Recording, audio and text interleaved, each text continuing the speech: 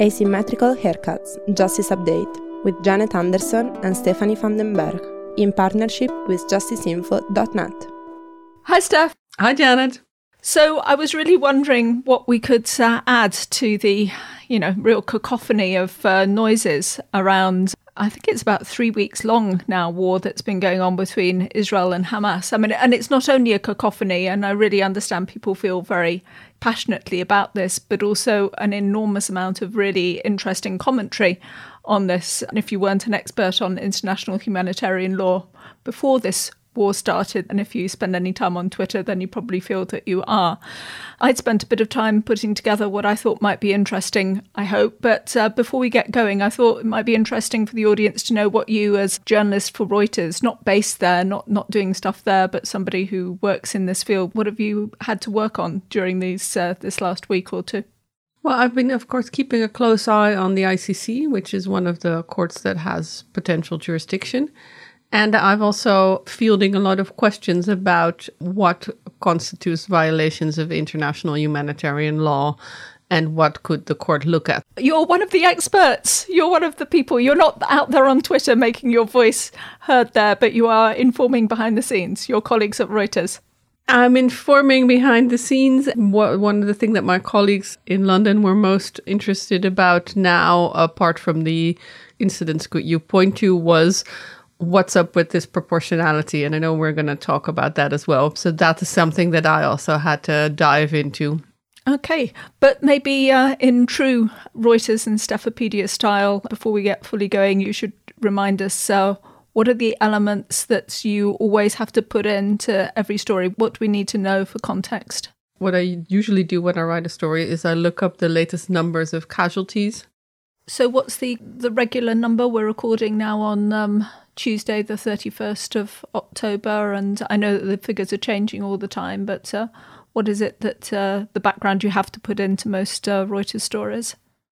The most recent numbers that I can see is that the Gazan health officials say that over 8,000 people were killed in the Gaza Strip, including 3,400 or more than 3,400 minors. And we always put in the deadly Hamas attacks where Israel says that 1,400 people were killed and there were 240 hostages taken.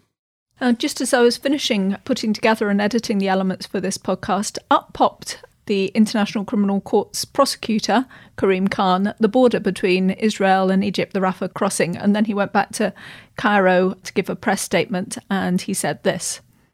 And we cannot and must not lose sight of the fact that there are laws that govern the conduct of hostilities. There's no blank check. It's not a case that one can do whatever one wants to pursue a particular objective. So he wasn't only reminding people that there is an ICC investigation, as you'd already mentioned, Steph, but maybe you can just, again, give us the Stephopedia version. What do we need to know about this ICC investigation? Well, the ICC accepted Palestine as a state for the purpose of membership in 2015. And the Palestinian authorities later did a referral of the case, so the situation in Palestine, as the ICC calls it, referring alleged crimes from 2014 onwards. And the then prosecutor, Fatou Bensouda, asked judges to rule if they felt the court did have jurisdiction for an investigation because of the contested status of Palestine. And in 2021, judges said, yes, Palestine is a state for the purposes of the ICC, or is a state as far as the ICC is concerned. You must open an investigation, and the prosecutor did. So since 2021, we have an open investigation into the situation of Palestine, as the ICC calls it. And that includes alleged crimes committed on the territory of Palestine, and for the purposes that we're talking about today, also alleged crimes by Palestinians. Yeah, and we covered that in last podcast if people want to remind themselves. But also at that press conference that Khan gave, he not only talked about his own investigation, but reminded the audience in general that there are laws of war and that the people who advise the military, particularly in the Israeli side, are also subject to these laws of war. Israel has a professional and well-trained military. They have, I know, military advocate generals and a system that is intended to ensure their compliance with international humanitarian law. They have lawyers advising on targeting decisions, and they will be under no misapprehension as to their obligations or that they must be able to account for their actions. They will need to demonstrate that any attack that impacts innocent civilians or protected objects must be conducted in accordance with the laws and customs of war, in accordance with the laws of armed conflict. They need to demonstrate proper application of the principle of proportionality, of protection, and of the principle of distinction.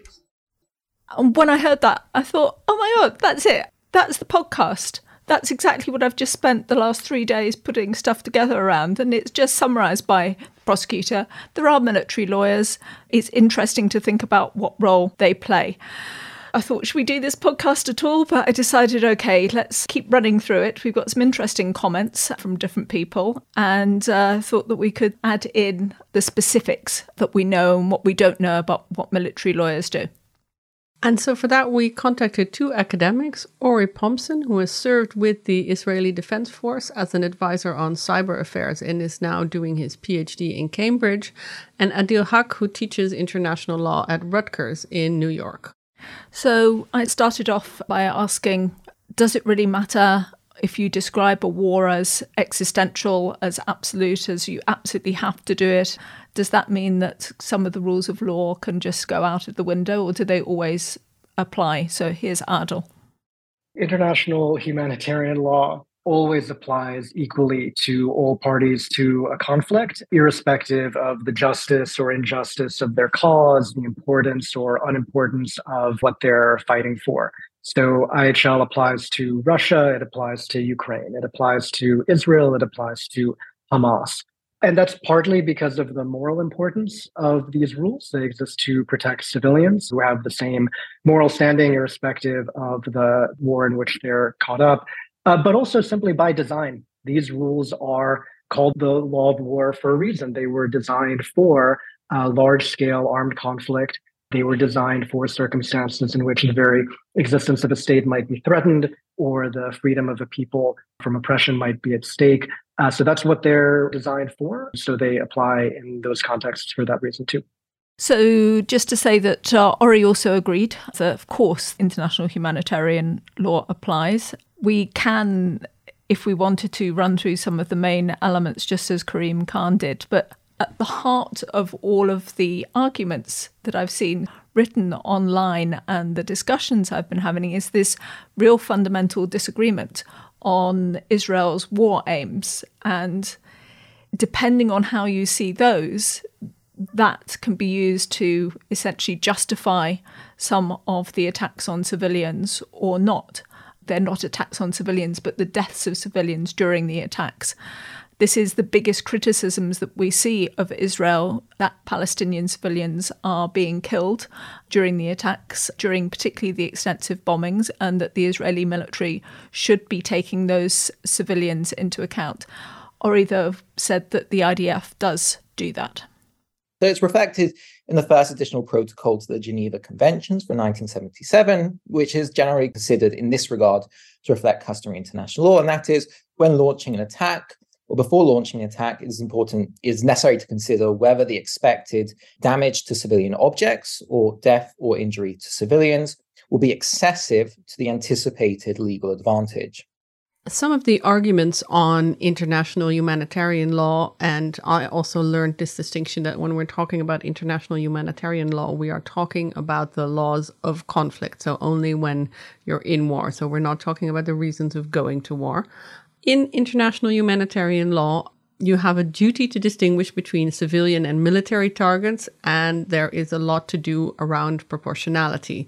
So there can be some civilian deaths as long as you can justify the military purpose behind the attack, and also that it has a direct and concrete military advantage that you're looking for.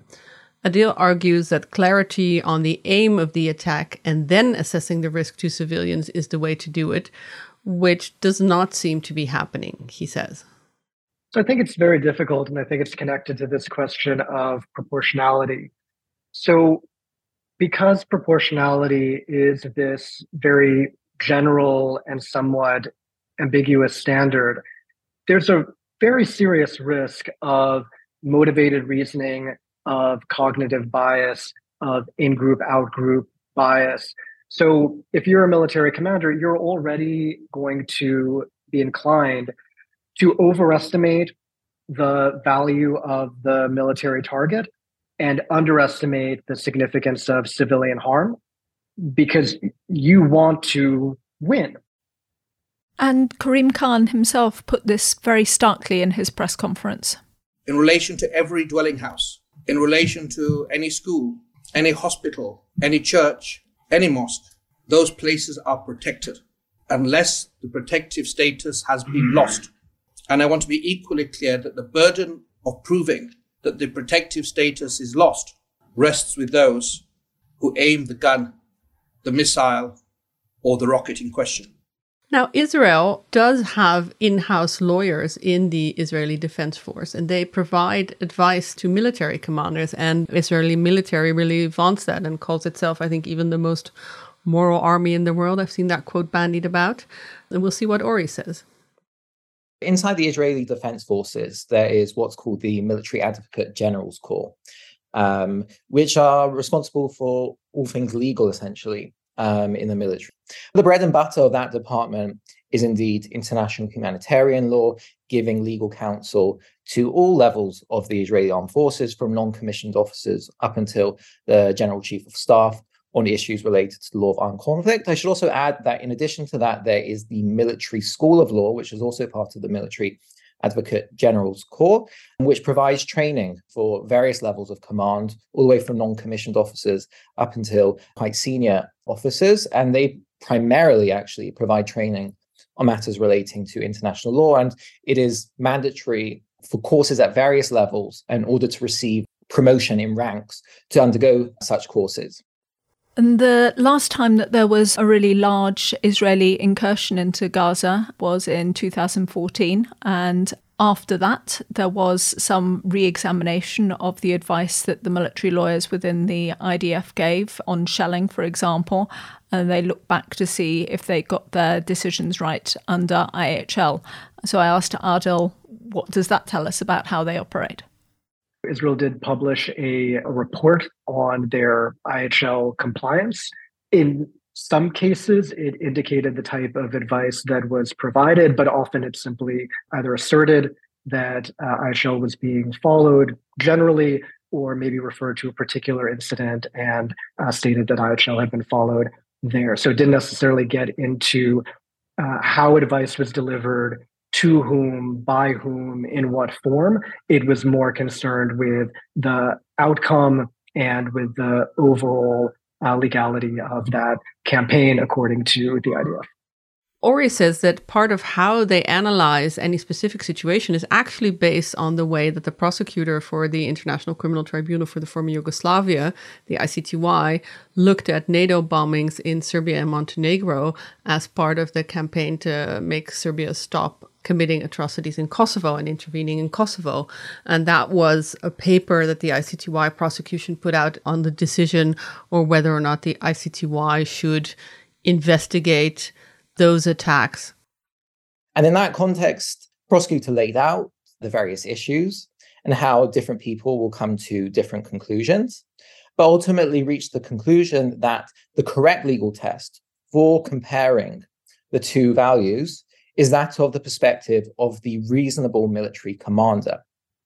So at the end of the day, when we compare or deal with proportionality, it's not so much the question for the legal advisor to answer, but rather the question which is to be assessed from the perspective of a reasonable military commander. Now, I can imagine that many of the international law specialists who listen to this podcast would have a lot to say on that specific standard. I don't know myself, so I ask Adil whether this perspective of this, quote, reasonable military commander is really enough to be able to look at these battlefield decisions and to consider whether it's okay that some civilians die. As a lawyer, I would want to know, what is that explanation? What is that justification? It's not enough that you be presented with the right considerations, that the commander be presented with the right considerations. It also matters why they make the decision that they do. How can they explain it? How is this attack supposed to prevent or disrupt the operations of the adversary? To what degree can the adversary quickly recover, replace whoever has been killed, and simply continue on? And if so, how could that justify a large number of civilian deaths? So as a lawyer, that is what I would want to know. I would want the military commander to explain to me why the military advantage is so great that it justifies foreseeable harm to civilians. It's interesting that we talk about this ICTY decision because I've seen it come up a lot in these discussions and a lot of people refer to it. But I also wonder what kind of legal weight it is, because it is a decision by the prosecution and it's not rubber stamped by judges. So as a legal precedent, I also wonder of the weight it has. It seems to be one of those things that people will use in their favor when they can, but I wonder how much weight it really has as a precedent. But that is probably something that will have to be tested in practice. And we don't see a lot of court cases about these bombardments. So really, this is something that the judges are going to have to decide on a case-by-case basis. Exactly, an investigation into each specific event. I think with respect to the bombardment, there have been a number of airstrikes that seem legally inexplicable. Direct hits on ambulances, on markets. Is it possible that there was some military target nearby and the missile missed or malfunctioned? It's possible, but it has happened frequently enough to justify an investigation to find out what exactly happened here. Beyond the bombing campaign, of course, there is the question of the humanitarian blockade, the lack of food, water, and fuel in Gaza. And even there, we get very different lenses through which lawyers see the rules of international humanitarian law. Ori argues that Israel is not the occupying power and therefore has no obligations to provide humanitarian relief. There's no obligation under international law to actively provide the population under the control of the enemy humanitarian resources. But the position of the state of Israel is that there is no occupation. And I think the fact that tens of thousands of rockets have been fired from the Gaza Strip into Israel since Israel withdrew from 2005, let alone the fact that Hamas was able to build up a very strong military force during this time, as was evident on the 7th of October. I think it's very difficult, if not impossible, to say that Israel actually exercises any effective control in the Gaza Strip. This is just a straight up blockage of food, of medicine, of clean water.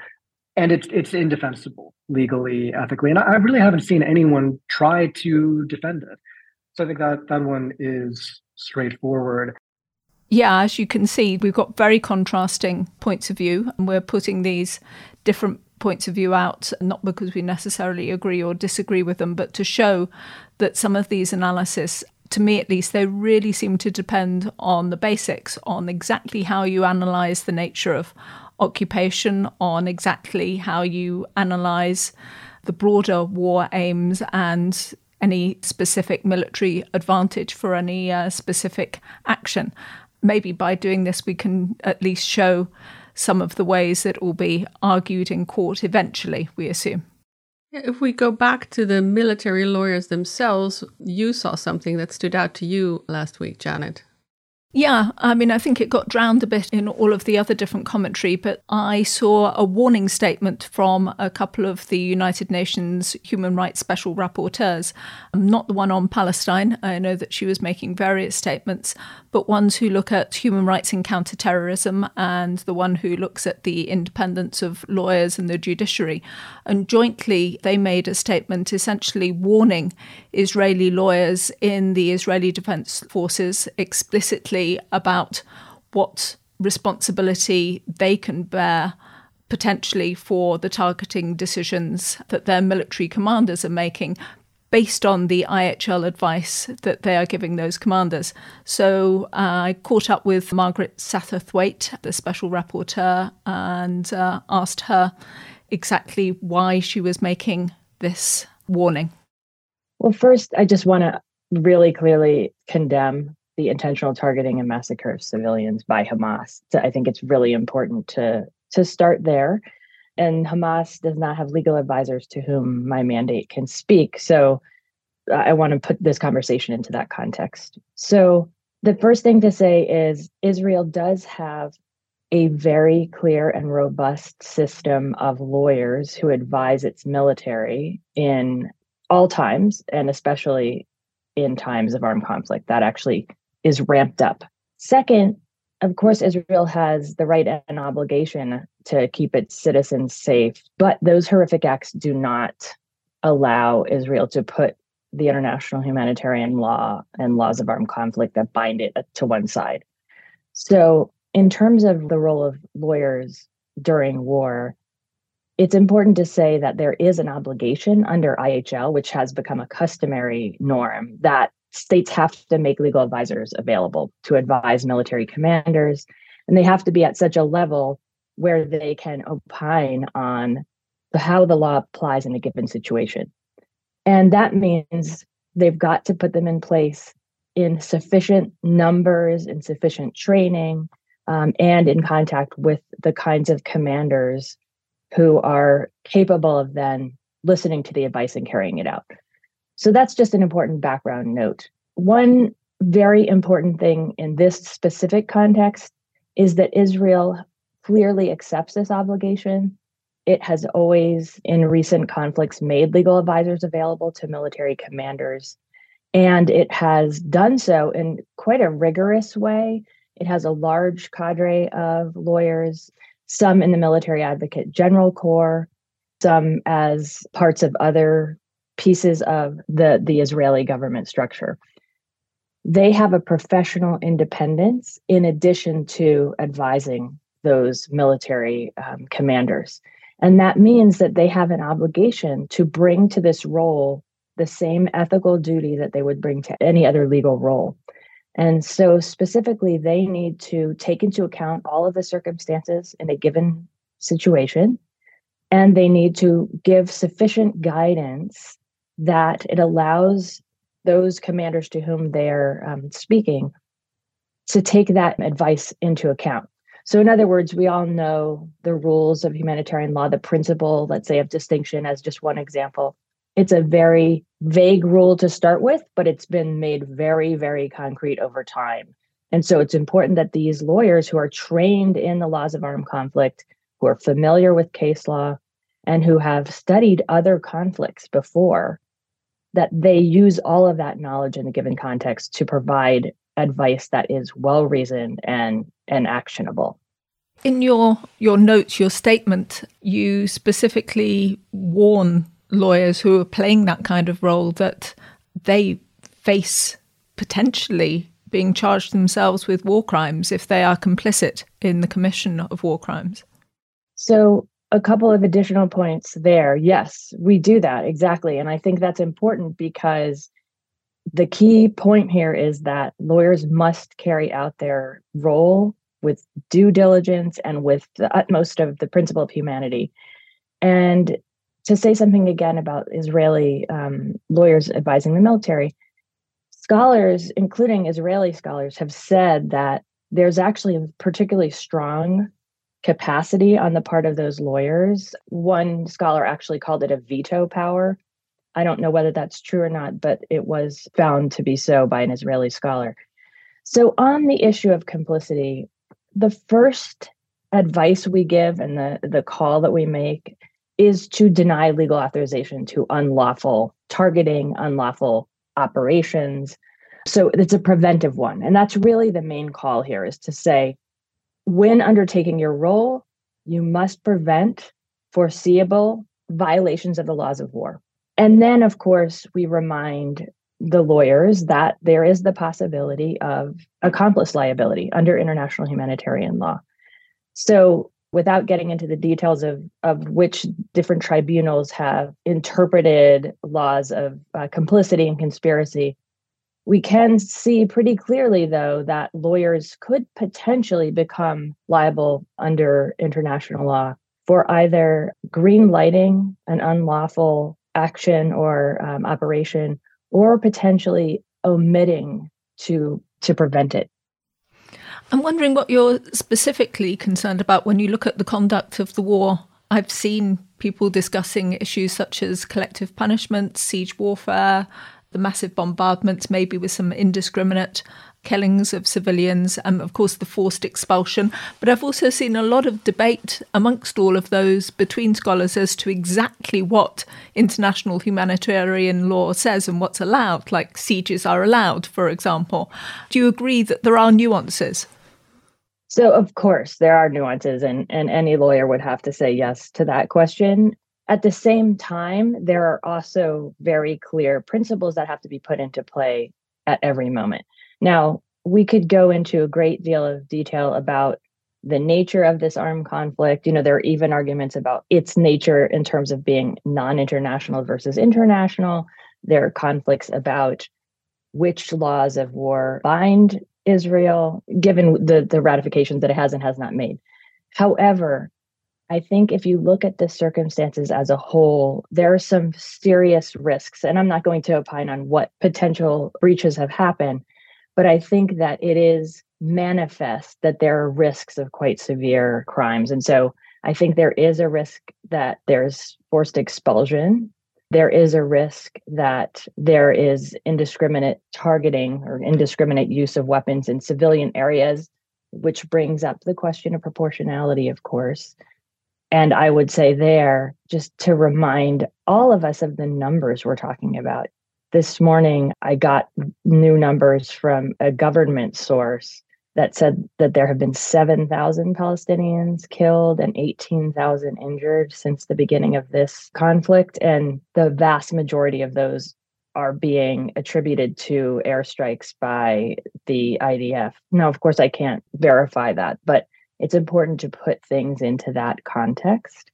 So those are some of the concerns. I do think that the withholding of aid, so the kind of blockade that has been placed on Gaza that already had, of course, a significant issues with just getting basic goods through.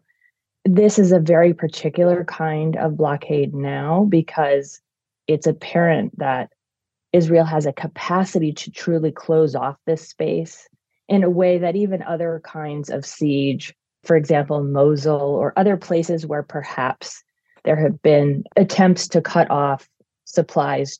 Here, it's very, very difficult, if not impossible, and this is really the question for these lawyers, to distinguish between the impacts on civilians and the military objective of degrading the opponent.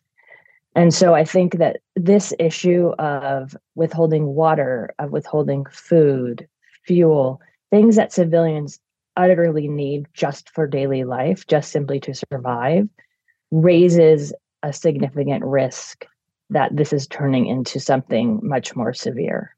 The opponent in this case is Hamas, which many governments describe as a terrorist organisation. We know, of course, they have a political wing as well, who are basically outside the country. For non-lawyers, there's always this question of, is this not a counter-terrorism operation where other rules are allowed? Why is it that we're trying to apply these war rules here? It's a great question, and it is one of those times when sometimes lawyers seem to lose the forest for the trees. I think the sort of public discussion of counterterrorism has unfortunately done us all a great harm, I think, certainly in the US where I live, where there's a sense that once you're in a counterterrorism operation, because as a government you may be bound by the laws of war, but you have a sense that your enemy isn't, or they don't consider themselves to be, and you manifestly see them utilizing crimes against civilians directly, really horrendous acts that would plainly be unlawful by really any standard. There's a sense that that maybe gives the government who's fighting some kind of license to push to one side international humanitarian law.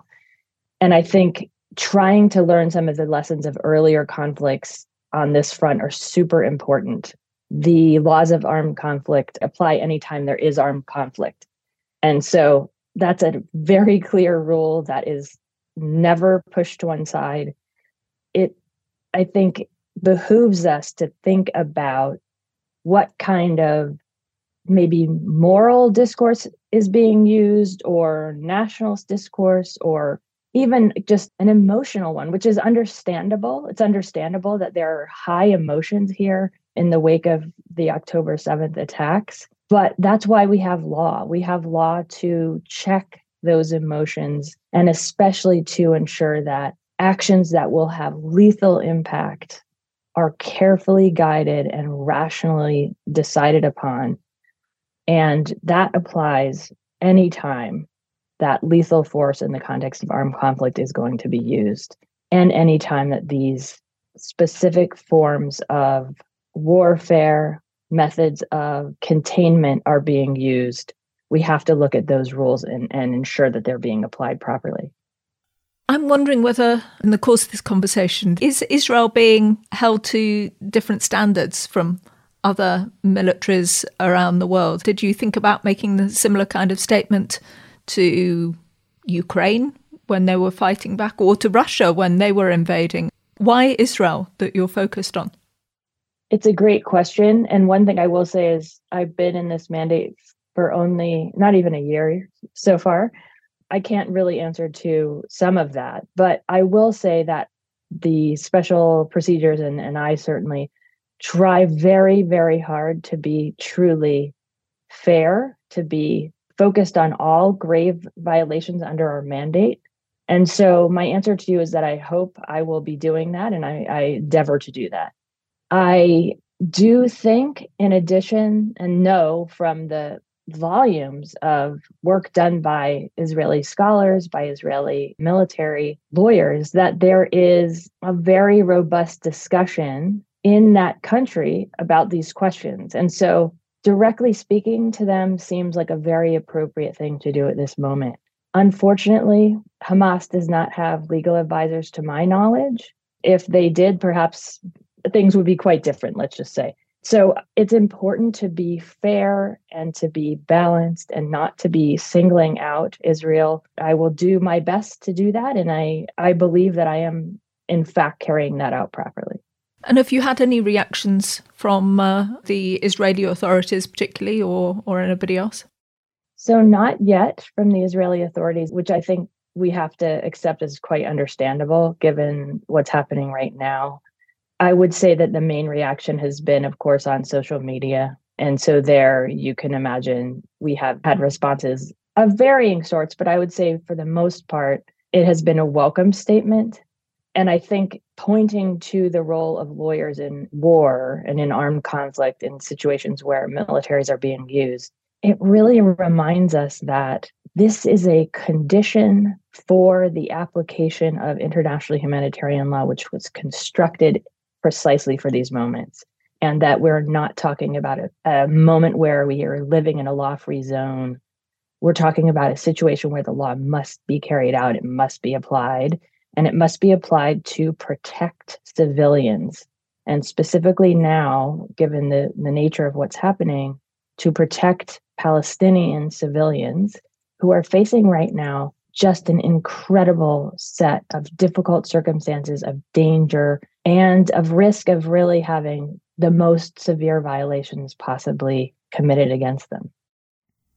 So that was Margaret Satterthwaite, UN Special Rapporteur, I think is her official title, on the independence of lawyers in the judiciary, explaining why she, together with one of her colleagues, had put out a statement warning Israeli lawyers working within the IDF about the work that they were doing. What did you think, Steph? I think it's very interesting indeed that she harks back to the US and this idea that if you fight enemies who are not keeping to the rules, that maybe that you don't need to keep to the rules yourselves either. I see a lot of discussion on the Twitter, everybody who now thinks they're Twitter experts on international law. There's a lot of chatter about Hamas being non-state actors and things like that. And that's the same argument that the US used to open Guantanamo Bay. But in the end, that was shot down by the US Supreme Court and decided that the Geneva Convention applies. So many people have heard about half of this. And then there's also within the legal community still these arguments about it. So I think it is very interesting. The fact, indeed, as she says herself, that she is calling out Israeli lawyers because they are actively participating in it. And indeed, the way she said, Hamas does not seem to have legal advisors, so she can't really call them out, although she does very obviously condemn those attacks. That also shows the difficulty that you're in the position that she has. I think we all have to find a balance to say something about this is how the majority of people seem to think that international humanitarian law works. Here is what the courts say. Here is what other people say.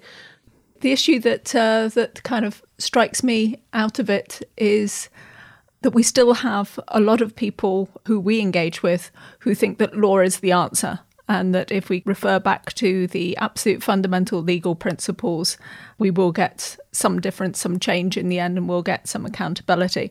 But I think there's also a lot of other people who just don't see that. And then there's a lot of other people who, even within that group who believe in the law, actually disagree with each other fundamentally on what the law says. So for me, it's still a very confusing situation. I think I do have some clarity on what I think is going on, but I am less sure at the end of putting this podcast together as to whether law is the answer, and our sort of life mission of reporting on accountability issues, where that really is the answer to this, feels somehow at the end, okay, in the end there's going to have to be a political solution rather than a legal one, and definitely rather than a military one. Absolutely. I think that is the key. I think the key is to not overstate the importance of the law. Also, because you would like the law to be very unequivocal and very clear. This is allowed and this isn't allowed. And it turns out that there's all these nuances, and that it really, you have to look on a case-by-case basis, and there's lots of outrage about this being clearly this or that being clearly that. But there's a reason, as we said before, that international judges at these tribunals that we follow took years and years to make these decisions, and then they get appealed, and then those get tweaked. It's not as black and white as we would all like for our own ease of mind. I think I had abandoned the idea that law is the answer. I do think that accountability has an important place, but it's always contingent on political will and the political processes that go around there, because accountability itself cannot be enough. Well, we'll carry on exploring the nuances. Indeed. Speak to you again soon. Speak soon. Bye-bye. This was Asymmetrical Haircuts, your international justice podcast, created and presented by Janet Anderson and Stephanie van den Berg. This episode was produced in partnership with justiceinfo.net, an independent site covering justice effort for mass violence. Music is by audionautics.com, and you can find show notes and everything about the podcast on asymmetricalhaircuts.com. This show is available on every major podcast service, so please subscribe, give us a rating, and spread the word.